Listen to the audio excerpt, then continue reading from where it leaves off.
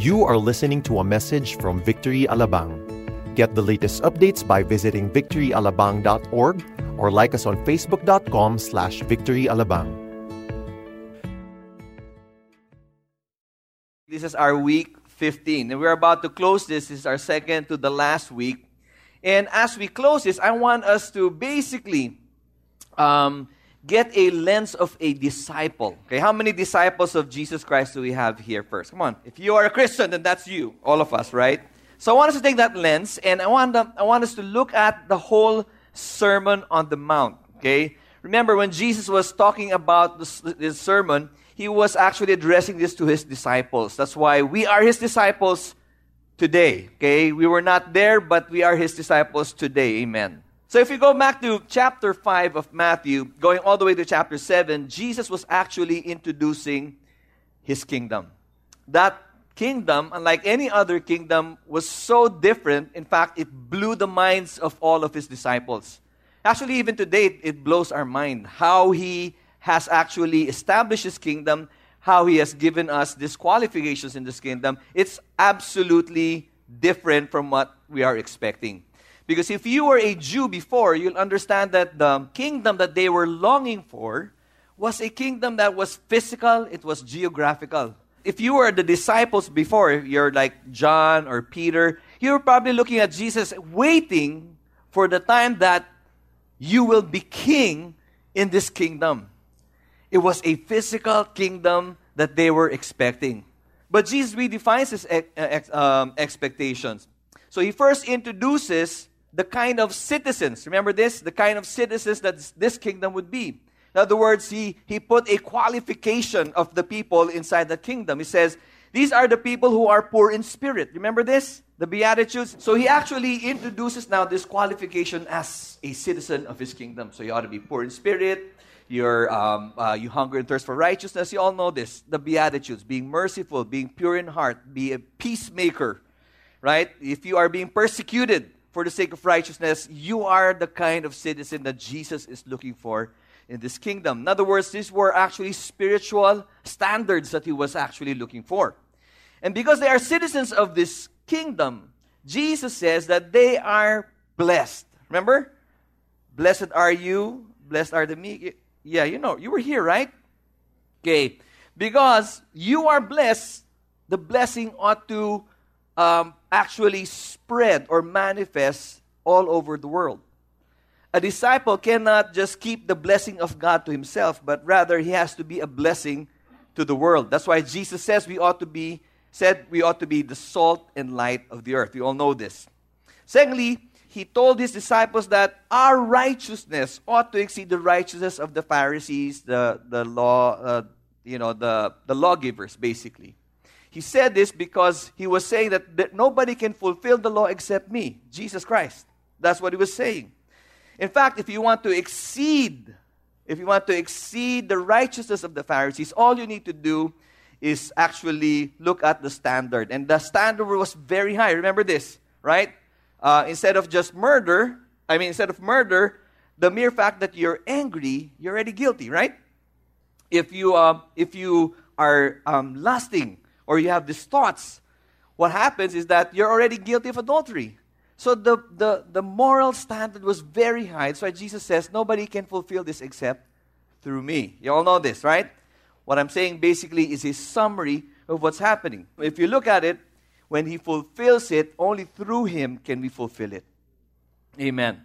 So in his kingdom, he expects no retaliation, no revenge, okay? We are, in fact, to do the opposite, but love our enemies, right? We give to the needy. And in his kingdom, we operate in a communication called prayer. You all remember prayer, right? So Jesus taught us how to pray. Ask, right? Remember this? Ask and keep on asking, right? Seek and keep on seeking. Knock and keep on knocking until the door opens. Why? Because we have a relationship with our Father. We can pray persistently and confidently to our Father because of that relationship. So finally, okay, that's like 14 weeks. On the 15th week, okay, finally now, Jesus summarizes all these in one verse. He says, So whatever you wish that others would do to you, do also to them, for this is the law and the prophets. So Jesus brilliantly condenses the Old Testament into a single principle with this. So whatever you wish that others would do to you, do also to them. It is otherwise known as the Golden Rule. Remember this? So he summarizes that. But this particular principle is not just an ordinary principle. In fact, it became part of the two greatest commandments that Jesus gave us. Remember the first greatest commandment? Love the Lord your God with all your heart, mind, soul, and strength, right? You all know this. And the second greatest commandment, Jesus says, is love your neighbor as yourself. The Golden Rule.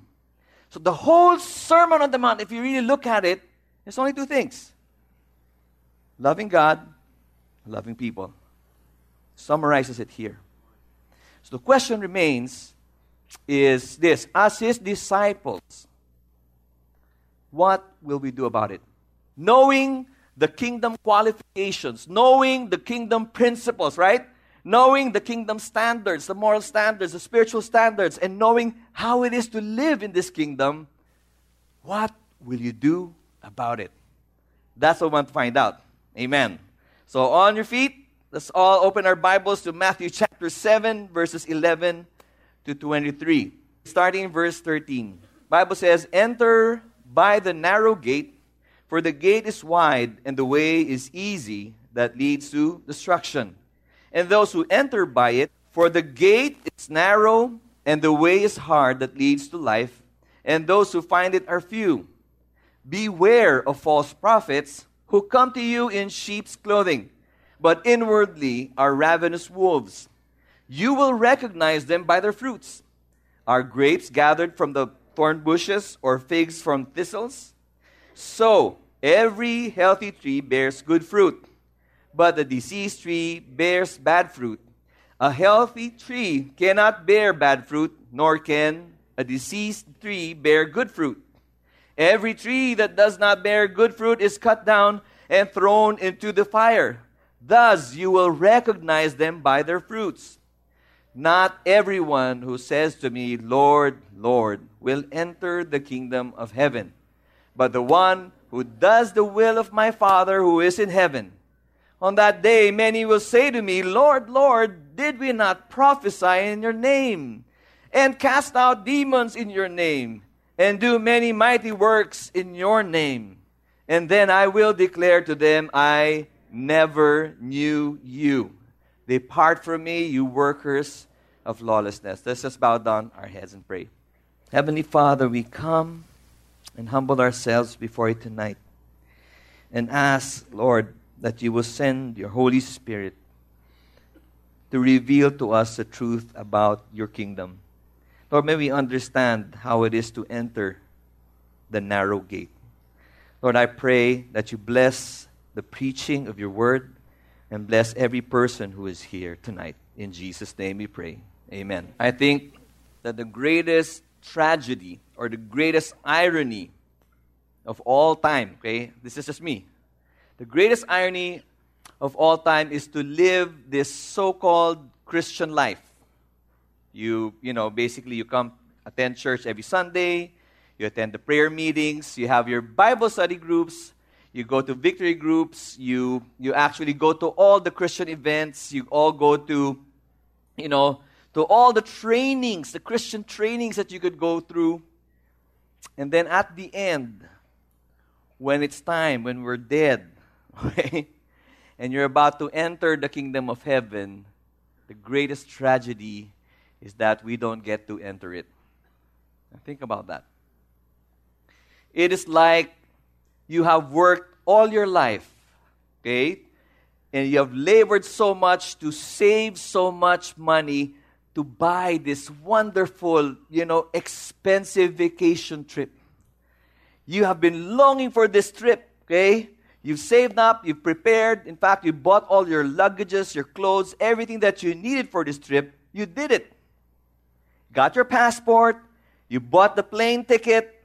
Finally, you were on the plane, you were riding the plane, thousands of miles, you landed in the beautiful resort island, you were there, And as you are entering the airport, going through customs, the consul general says, looks at your passport and says, you don't have visa. Can't enter. And we're talking about not a visa, but we're talking about eternity. Now think about that for a while. You're talking about eternity. All of us come to church every single Sunday. We go to our groups, right? Our Bible study groups. We go to almost all the meetings that we can go to, all the trainings. What if Jesus says, well, you can't enter? I want it to sink in right there for a while. And this is kind of hard, but there's a truth to it. Jesus said that not everyone who says to me, Lord, Lord, will enter the kingdom of heaven. After all the preaching, the teaching at the Sermon on the Mount, after teaching about the kingdom of heaven, after teaching his disciples that this is the way to live in my kingdom, he says, but not everyone who will call me Lord, Lord, will enter the kingdom of heaven. That's like, ouch. I mean, after all, I was thinking, after all of serving as a pastor, and that day comes, and I cannot enter it. That's kind of hard. Hard, right? I mean, you're really awfully silent. But it is hard. And you know where the answer lies? It lies on you. It lies on me. What will you do about it? In other words, what will you do about your life today as a Christian? As a disciple of Jesus Christ, what will you do with your life that you are living today? Jesus brings us to a point of making that decision. In fact, all throughout the chapter 5, all the way to chapter 7, Jesus was revealing the kingdom, teaching about the kingdom. After talking about the principles of the kingdom, he now puts the period there and says, so what are you going to do about it? In other words, it's a decision that Jesus is asking all of us. He has asked his disciples then, and he's asking us now. What will you do about your life as a disciple today? And remember, our decision today, as a disciple of Christ, as a follower of Christ, as a believer of Christ, as a Christian, whatever we decide today will affect our eternal destination. That's why he said, enter by the narrow gate, for the gate is wide and the way is easy that leads to destruction, and those who enter by it are many. For the gate is narrow, and the way is hard that leads to life, and those who find it are few. Jesus gives us this command to enter the narrow gate. And the word enter is not pass, but is it in present tense, enter. Jesus was not just talking about 2,000 years ago when his disciples were listening to him. He's talking to us even now. In other words, he's giving us a decision. Yes, he's commanding us, but he's leaving us the decision. He commands us to enter the narrow gate, but he leaves us to decide whether to enter that narrow gate. He gives us two choices, in fact. And he made a contrast. He said there are two gates, one narrow and one wide. There are two ways, one the easy way and one the hard way. And there were two destinations, right? one that leads to life, and the other one leads to destruction. Then he says there are two groups of people, the many and the few. Question: what did Jesus really mean by the narrow gate and the wide gate? Narrow gate, as we have read, Bible says that the narrow gate and the way is hard but leads to life, and few people find it. The wide gate and the way is easy but leads to death, and many go and enter it. So for ages, I was thinking about this, the narrow gate and the wide gate. As young as probably 10 or 12 years old, I was thinking about the narrow gate. This is the gate where the saints enter. The wide gate is where all the sinners, go to. I mean, that's basically portrayed in our heads growing up. Trying to understand that the narrow gate and the wide gate are for the godly, and the ungodly will go to the wide gate. We've thought about the narrow gate for the religious and the wide gate for the irreligious people. But that's not what Jesus is trying to say. It's not just that. Of course, we know that a sinner will really be judged. We know that. But Jesus is telling us something more than that. In fact, we need to understand that when Jesus was teaching this particular subject, okay, he was teaching it to a bunch of Jewish people. If you know the Jewish people, the Israelites, they were the people of God. They were sincerely searching also for God. You need to understand, because we've talked about the Pharisees, the teachers of the law, the Sadducees. We look down on them because they're self-righteous and all, but they were sincerely looking for the way to heaven. So when Jesus was addressing this to his disciples, he was not just addressing it to, really the murderers, the robbers, the thieves, the adulterers.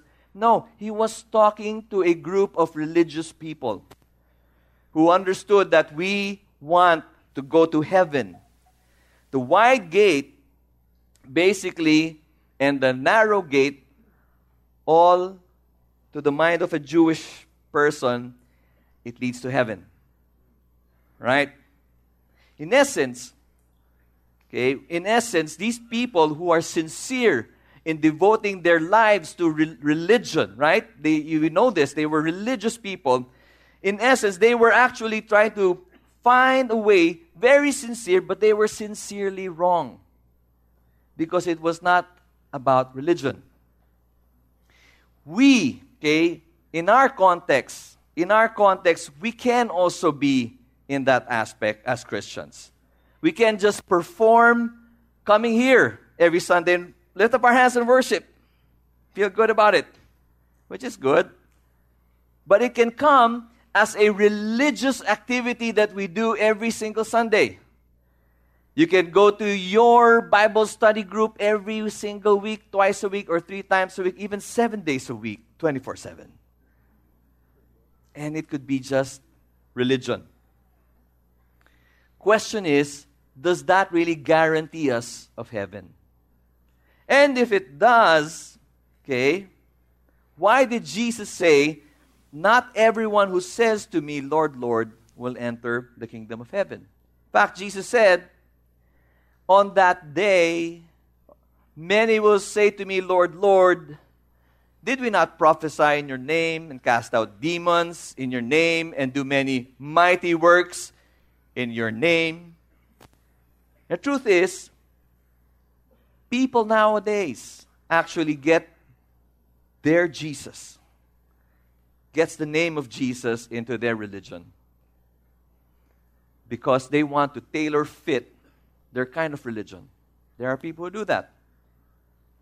In other words, Jesus becomes a functional savior for them, but never really understanding who Jesus is. And us, as Christians, we can fall into a trap of being in that religious mindset just because I'm attending Sunday services. Just because I'm doing all these Christian things, I'm going to heaven. Because if you do that, then your salvation is by works. Really, we can fool ourselves in thinking that we're okay. See, the wide gate represents that easy way access to heaven. When you tailor fit now your religion, when they put the name of Jesus by their side, and yet sin on the other side. That's what happens in this wide gate. Because it's easy, right? I like Jesus. I like Jesus as my Savior, but I don't like the Lordship part. Right? Lord, save me. I need your help. Praise God, I am saved. But when it comes to Jesus now being Lord, that's where we draw a fine line between Savior and Lordship. There's a danger there. That's why it's so easy. Jesus was saying, wide is the gate, and so it's so wide. Many people fall into that trap of making Jesus a functional Savior. But he says, when you choose the narrow gate, what you're saying is that you're choosing Jesus to be both Lord and Savior. We can have Jesus only as Savior and have religion, though He is a Savior, but He first is Lord. We need to understand that. Sometimes we look at Jesus as a genie. Genie, give me give me this, give me that. Bless me with this. Then when you're blessed, thank you, Lord. I forgot about you. Crisis happens, and there you are again. See, that's where it's kind of difficult to understand. But if you understand very well what Jesus is trying to say, He's saying, that's not the way. He says, choose the narrow gate. Choose me as Lord and Savior. Remember, He is the gate. In other scripture, it says that Jesus is the door, in fact, to eternal life. But when we choose Jesus, listen to this, when we choose Jesus now, you also have to choose His ways. Okay? People love Jesus, they can believe in Jesus, but they're not willing to choose His ways. And he says that His ways are hard. Remember? Narrow gate, and the way is hard. Because the standards are high. And only if you find it. In fact, the way of Jesus is hard because it will cost you everything to a point of dying to yourself. If I were to ask you today, how many of you are willing to die for Christ? In our world missions class, and we had this tough Chinese group who put up their lyrics. You know, they were singing this worship song. They put up their lyrics and they were singing, even if we have to die for the gospel, I will go to the ends of the earth. It's kind of like that. And so all of us pastors were there. Yeah, Lord, they can go. Not ready. But the way of Jesus is hard because it will cost you everything to a point of dying. You're dying. It's interesting that Jesus says narrow. Didn't say, slightly small. He says narrow. Everybody say narrow. The word narrow literally means to shrink to a point of suffocation. It's dying. Think about it. The Beatitudes, He was saying, are you really poor in spirit? Are you meek and humble? Are you willing to hunger and thirst for righteousness? Are we pure in heart? Those are the things that is hard. It is a decision now. Jesus is asking us today. Every single day, are you willing to pick up your cross? Jesus says, remember this? Pick up your crosses daily. How many of you like carrying crosses? Of course, you don't do that. Only some of, during Holy Week, they do that. It's not that literal, but what it's saying is that there is a cost to follow Jesus. This narrow gate puts us in a place where we have nothing but Jesus. If you imagine you going into a narrow mountain, and the only way there is just your body like this. You can do this, but you have to enter like that. If you are carrying your backpack, you're carrying your canteen, you're carrying everything, you won't be able to make it through, right? And the thing is, you know that the one behind you is a huge grizzly bear. It's about to consume you and eat you. And the only way out is through that narrow path. But you have your backpack. It says, mahal neto, Lord. This is so expensive. I cannot. Many times, that's who we are. We claim that we are Christians, we are His disciples, but we're not willing to take out our backpack of pride, self-preservation, our selfishness, our self-righteousness. We have extra backpacks that we carry that we're not willing to let go. But yet Jesus is asking, no, you need to let go, or else you won't be able to go through this narrow way.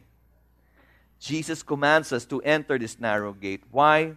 Because it leads to life. In fact, Jesus said this, I am the way and the truth. And what? And the life. No one comes to the Father except through me. Jesus is already saying that if you're really looking for the kingdom, it has to be through Jesus. He is the gate.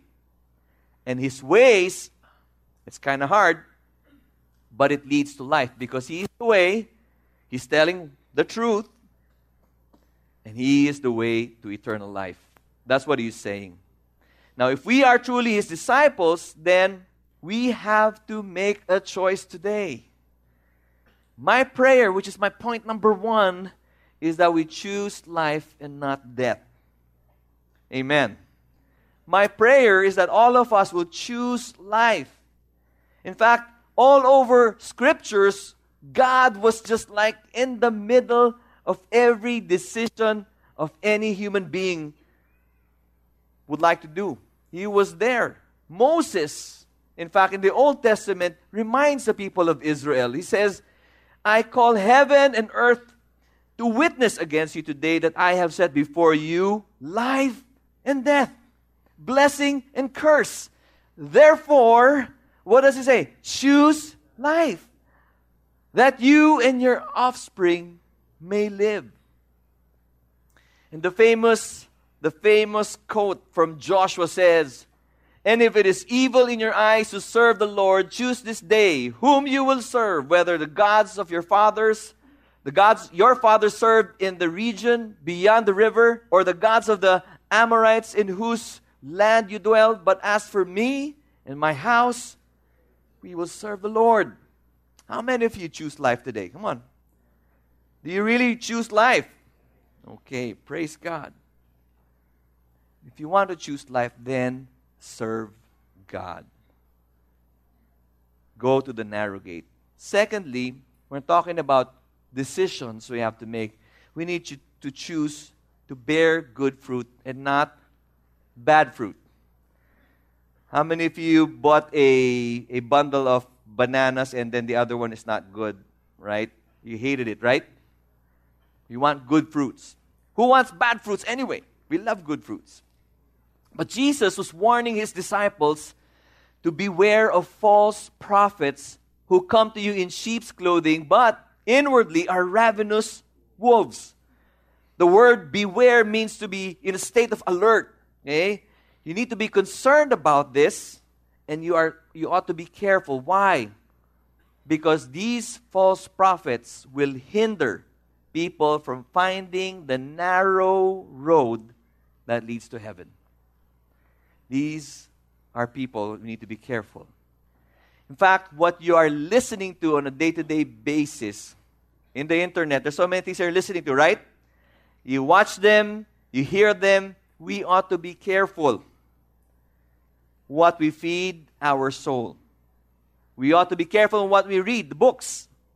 Sometimes it's, may God naman di ba? Sometimes like that. I remember a book called Conversations with God, but there's no Jesus in that. You can actually converse with God, but there's no Jesus. It's dangerous. There are those who will lead us astray. That's why Jesus warns us, and He says, you will recognize them by their fruits. Are grapes gathered from thorn bushes or figs from thistles? So every healthy tree bears what? Good fruit, but the diseased tree bears bad fruit. A healthy tree cannot bear bad fruit, nor can a diseased tree bear good fruit. Now, inasmuch as Jesus was warning His disciples against these false prophets, He also puts the spotlight back to us. Are you yourself bearing good fruit? You know, you can recognize a true believer of Christ by their fruits. Really. Because today, it's hard to look at, let me see your fruits. You really can't see it. But as you get to see them outside these walls, that's where you see the fruit. In fact, somebody once said a true faith in Christ will always lead to a changed life. That's the fruit. That's the fruit. Are we, if you are a disciple of Christ, if you are a Christian, do we have a changed life? Many are professing Christians. That's why Jesus says, not everyone who calls me Lord, Lord will enter the kingdom of heaven. Because it has to be fruit. That's what Jesus is saying. And we need to choose. If you are a disciple of Christ, you and I, we need to choose to bear good fruit. It's about changed life. In fact, Luke says, bear fruits in keeping with repentance. If you are truly sorry for your sin, can it be seen in your life? Yeah, sometimes, I hear this a lot of times when they see other Christians do something. Ba't ganun? Kristiyano pa man din. Ever heard that? Yeah, ba't ganun si Pastor Sol? Diba? Kala ko pa naman Christian siya. Of course, I'll be judging. But there is something that we need to understand. We need to bear good fruit. Okay? Not by works, though. Remember, it's a fruit of your life. A changed life because you chose the narrow gate and the narrow way, who is Jesus Christ. Amen? Thirdly, choose relationship, not religion. See, when Jesus said, not everyone who says to me, Lord, Lord, will enter the kingdom of heaven, He said, but the one who does the will of my Father. There you have it. Father who is in heaven. Remember? Lord's Prayer, Father, it's about a relationship, right? Doing the will of the Father. And He says, on that day, men will say to me, Lord, Lord, did we not prophesy in your name? Or cast out demons in your name? Or do many mighty works in your name? What was the answer of Jesus? He says, and then will I declare to them, I never knew you. Depart from me, you workers of lawlessness. What did Jesus mean by saying, I never knew you? What? Lord, I prophesied. I cast out demons. Di mo kilala, Lord. Here's the thing. How can you know somebody that you never had a chance to spend time with and deepen your relationship? How? If you say that Jesus really is your Savior and your Lord, do you really have that relationship? Through thick and thin. Remember? Through thick and thin, you know that He is there. That kind of a relationship that whatever happens in our life, whatever circumstance, whatever trials, whatever problems we face, we're unrelenting because we know that I have a relationship with Jesus. He's never going to leave me nor forsake me. I can trust Him. I can really, really trust our Lord and Savior because I have that relationship. On the contrary, Jesus says, well, I never knew you because there was no relationship. Jesus is after relationship and never, never, ever a religion. You know what religion does? It's this. I will obey, I will comply with all the rules, regulations, and all of these things, and I will try so hard. I will obey, I'll do it. But then you have a hard time. In fact, you don't do it. So what happens? You go against the regulation. Di ko kaya yan. I can't do it. But a relationship, a loving relationship is different. Why? Because you have been deepened. The friendship is there. The relationship is there. So when it comes now to obeying, it's easy. Right? Because I have a relationship. If my daughter, who's 8 years old now, when I say something, she just obey. Why? Because she trusts me. I tell her, I'm sorry, that's not good for you. And she'll trust me. See, although she'll ask me the question, why, Dad? It's that sinful nature again. Why? Just obey. But why? When we have a relationship with our Lord Jesus Christ, all the commandments, you will actually obey all of His commandments. In fact, His will, the will of God now becomes easier for you because you have a relationship. I trust my God. I know I'm going to obey Him. I will not hurt His feelings. Right? I mean, if you have that relationship, you wouldn't want to hurt that relationship. You don't want to hurt your father, right? By disobeying. But it's about a relationship. Choose relationship over religion. You have a relationship with our Lord Jesus Christ. In fact, this relationship, what's amazing about this relationship, when you have a relationship with Jesus Christ, what's amazing is that this narrow gate, who is Jesus Christ, right, who gives you a way that is hard, but when you have that relationship being built, guess what? It becomes easier. I'm not saying that the hard way becomes an easier way. What I'm saying that the hard way is now becoming easier. The grace of God now comes to you. There's such a grace to say no to sin anymore. I don't have to lie. I don't have to sin anymore. Why? Because I have a relationship with my Lord Jesus Christ. I love Jesus. I'm saying that truthfully. I love Jesus. And I don't want to mess up for one temptation of sin. I don't want to mess up that relationship. Because I love Him so much. And now, this narrow gate becomes now bigger and wider and deeper until it's unfathomable, it is indescribable. It's that kind of a relationship now that widens this narrow gate that we think was narrow, but in reality, it's wide. Why? Because it leads you to a freedom that is so glorious that you can worship God and say, God, I'm free. Amen. Praise God. Sarap, ano? Think about that. You have this freedom now. The narrow gate ain't narrow, really. But now I have freedom. Why? Because I have the love of God. And now I am responding His love.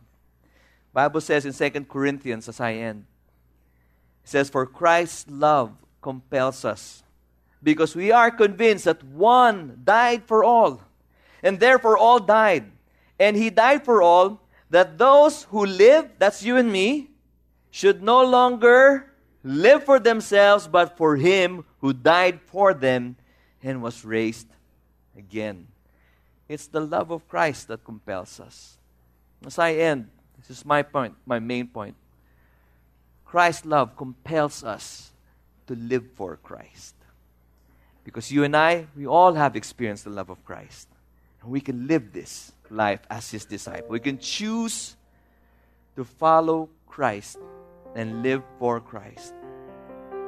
Here's an amazing thought, okay, before I end.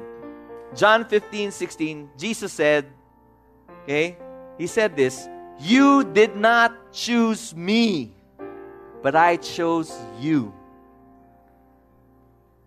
It's amazing. God chose you. You think you're here for no reason at all? No. If you're sitting at the back over there, no, God chose you. You did not choose God, but God chose us.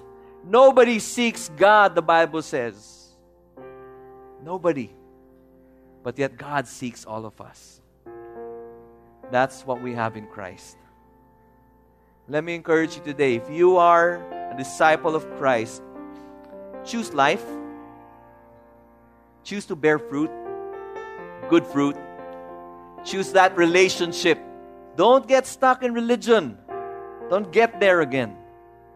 You have been set free by our Lord Jesus Christ. Amen. Amen. Let's all stand as we worship God today. Let's just give God a big hand for now. Hallelujah. Praise God. Thank you, Lord. You know, when Jesus chose us, He also chose to die for us.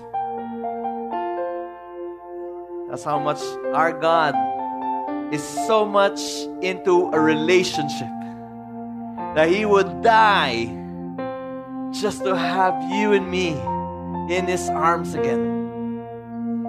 I want to take this time right now. If you have not received this relationship with our Lord Jesus Christ, maybe today's the day.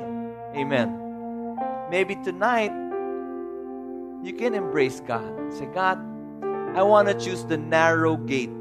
I want to choose you, Lord Jesus." And if that is you, I want you to lift up your hands before God and say, "I want to receive you, Lord, today. The narrow gate." Come on, lift it up as high as you can. If that is you, if you want to receive Jesus as your Lord, your Savior, just lift it up right now. Say, "Lord Jesus, I come before you, a sinner, needing you as my Lord and my Savior. I know that you chose to die for me, for my sins, so that I may be forgiven. Today, I confess with my mouth that Jesus is my Lord, and believe in my heart that He's risen from the dead, so that I may have eternal life. Thank you, Lord Jesus. From this day on, I will choose to follow you. Choose life, to choose to bear good fruit, and to choose to have this wonderful relationship. In Jesus' name, amen. Amen. Praise God. Praise God.